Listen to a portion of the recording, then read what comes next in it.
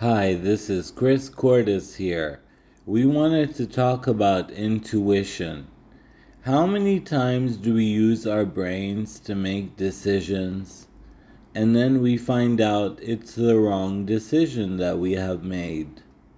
See, we usually tend to use our mind more than our intuition.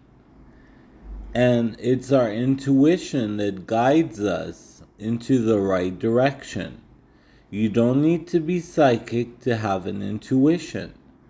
You already have that intuition in you. It is your vibes, so trust your vibes. Whatever is feeling in there, in your gut, in your feelings, those are the right feelings. So whenever you get a gut instinct, go for it. Do it. It's all about your feelings. Your feelings are your guiding systems. That's your intuition.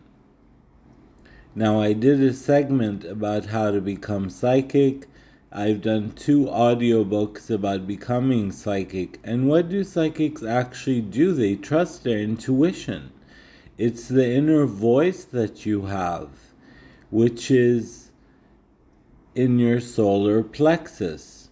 Where is your solar plexus? Right below your rib cage. That's where your soul is. So your inner voice is your guiding system. It comes from the universe and it comes from inside of you. It is your upper, powerful guiding system.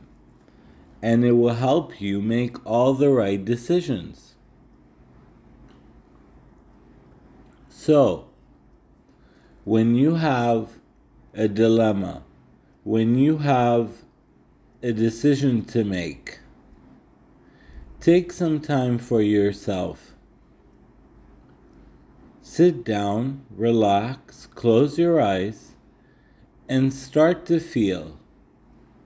What feels right for you? If something does not feel right, do not do it. If it feels like it's the right decision, which means that you are listening to your intuition.